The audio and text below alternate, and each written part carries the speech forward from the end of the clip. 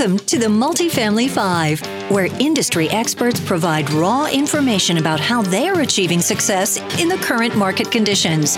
And now, your host, Dallas-based real estate broker, Mark Allen.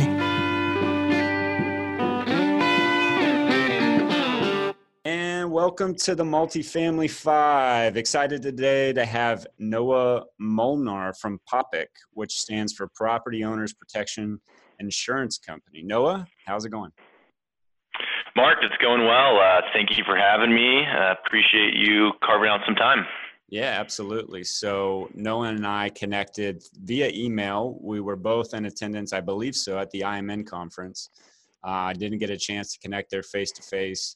But anyways, just looking at POPIC and trying to understand exactly what you guys provide, I was like, oh, this is great, and something that I definitely want to share with my audience. So with that, Noah, if you want to go ahead and just introduce yourself first, and then maybe give a little bit of background about the company. Yeah, absolutely. Thanks, Mark. So as Mark said, my name is Noah Molnar. I am the managing director and one of the co-founders of POPIC. We, kind of as a separate standalone entity, have been in business since 2015.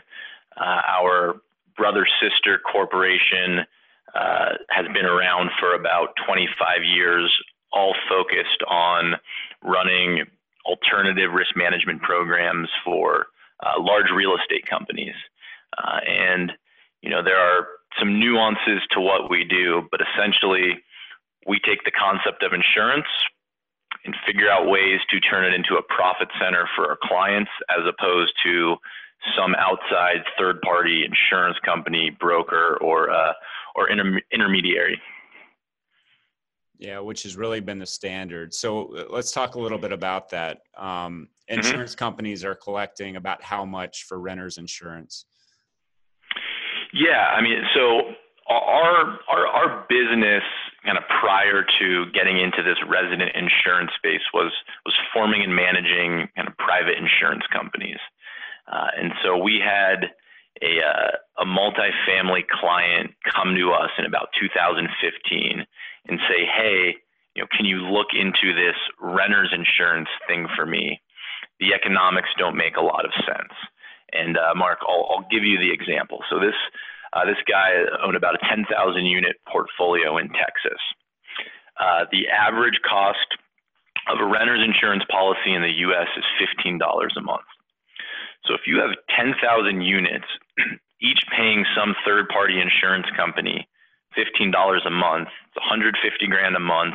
That's $1.8 million a year, leaving the portfolio, going out the door to some outside insurance company. Mm-hmm. Yeah, that's huge.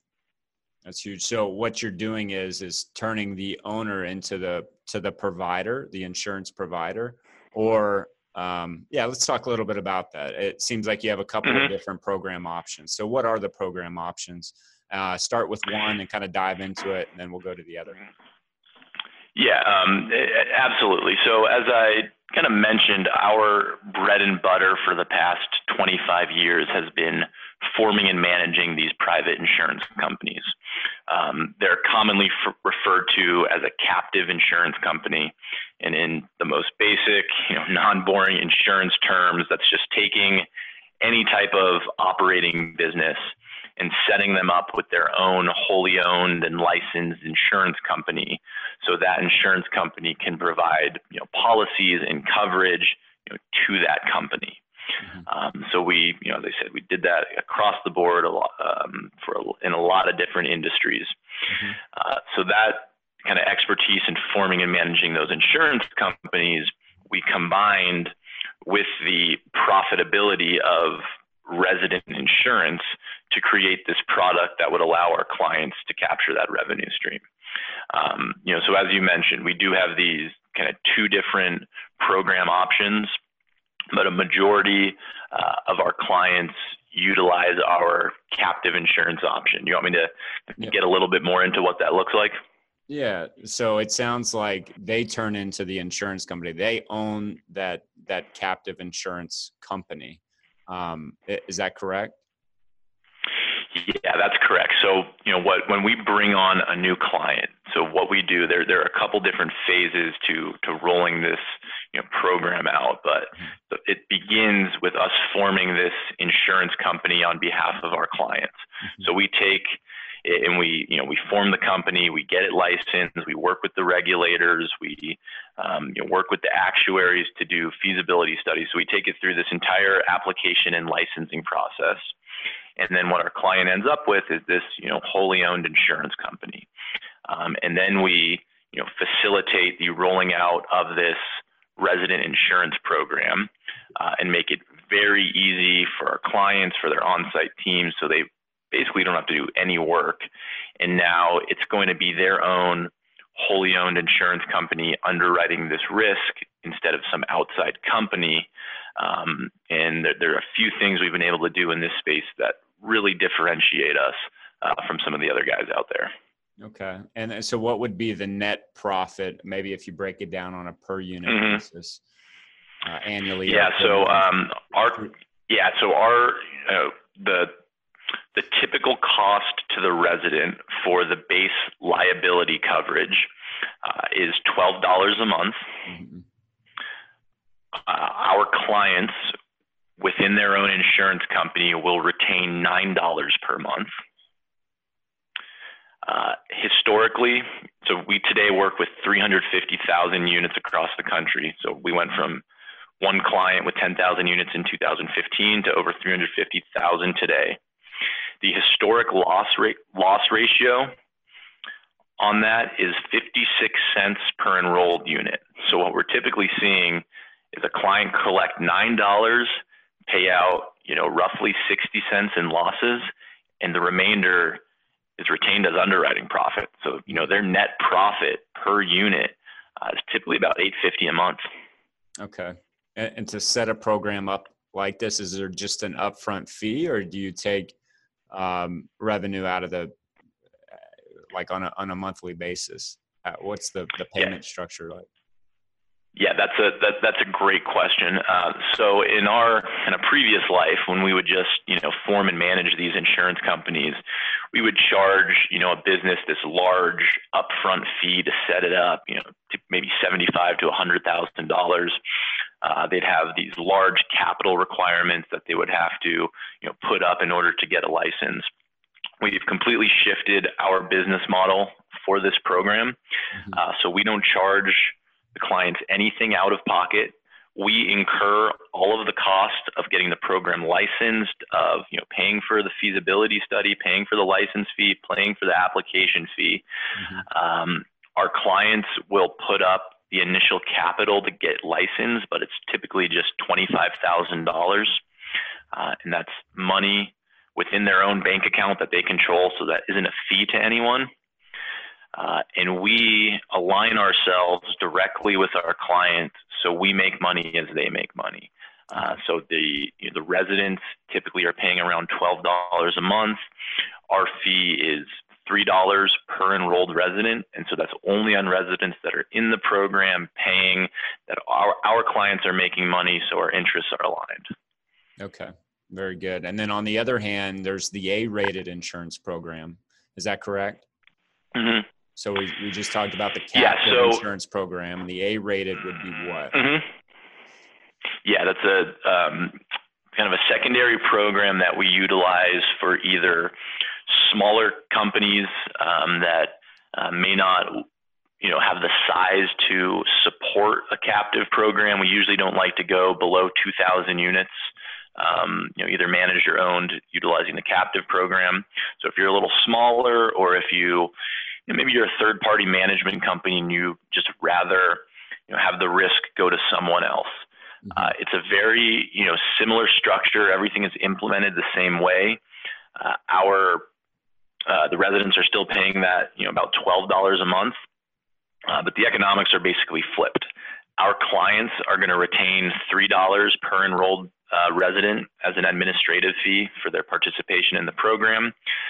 The remaining $9 is going to go to an insurance carrier, and in exchange for that $9, the portfolio is receiving $100,000 of coverage per occurrence, for resident damage. So it's there's no risk of loss. It's either a good stepping stone into a captive program, or for a smaller company, a good option. Okay. So I think there's a lot of the audience that are syndicators, and they may own anywhere from a couple hundred units to maybe a couple thousand, but many of them utilize, instead of operating their own properties, they utilize third-party management companies. What's the best way for an investor, or what I'm calling a syndicator, to utilize this program, or one of these two programs? Yeah, no, that's another really good question. We are very familiar with working with an ownership group that uses outside third-party property management.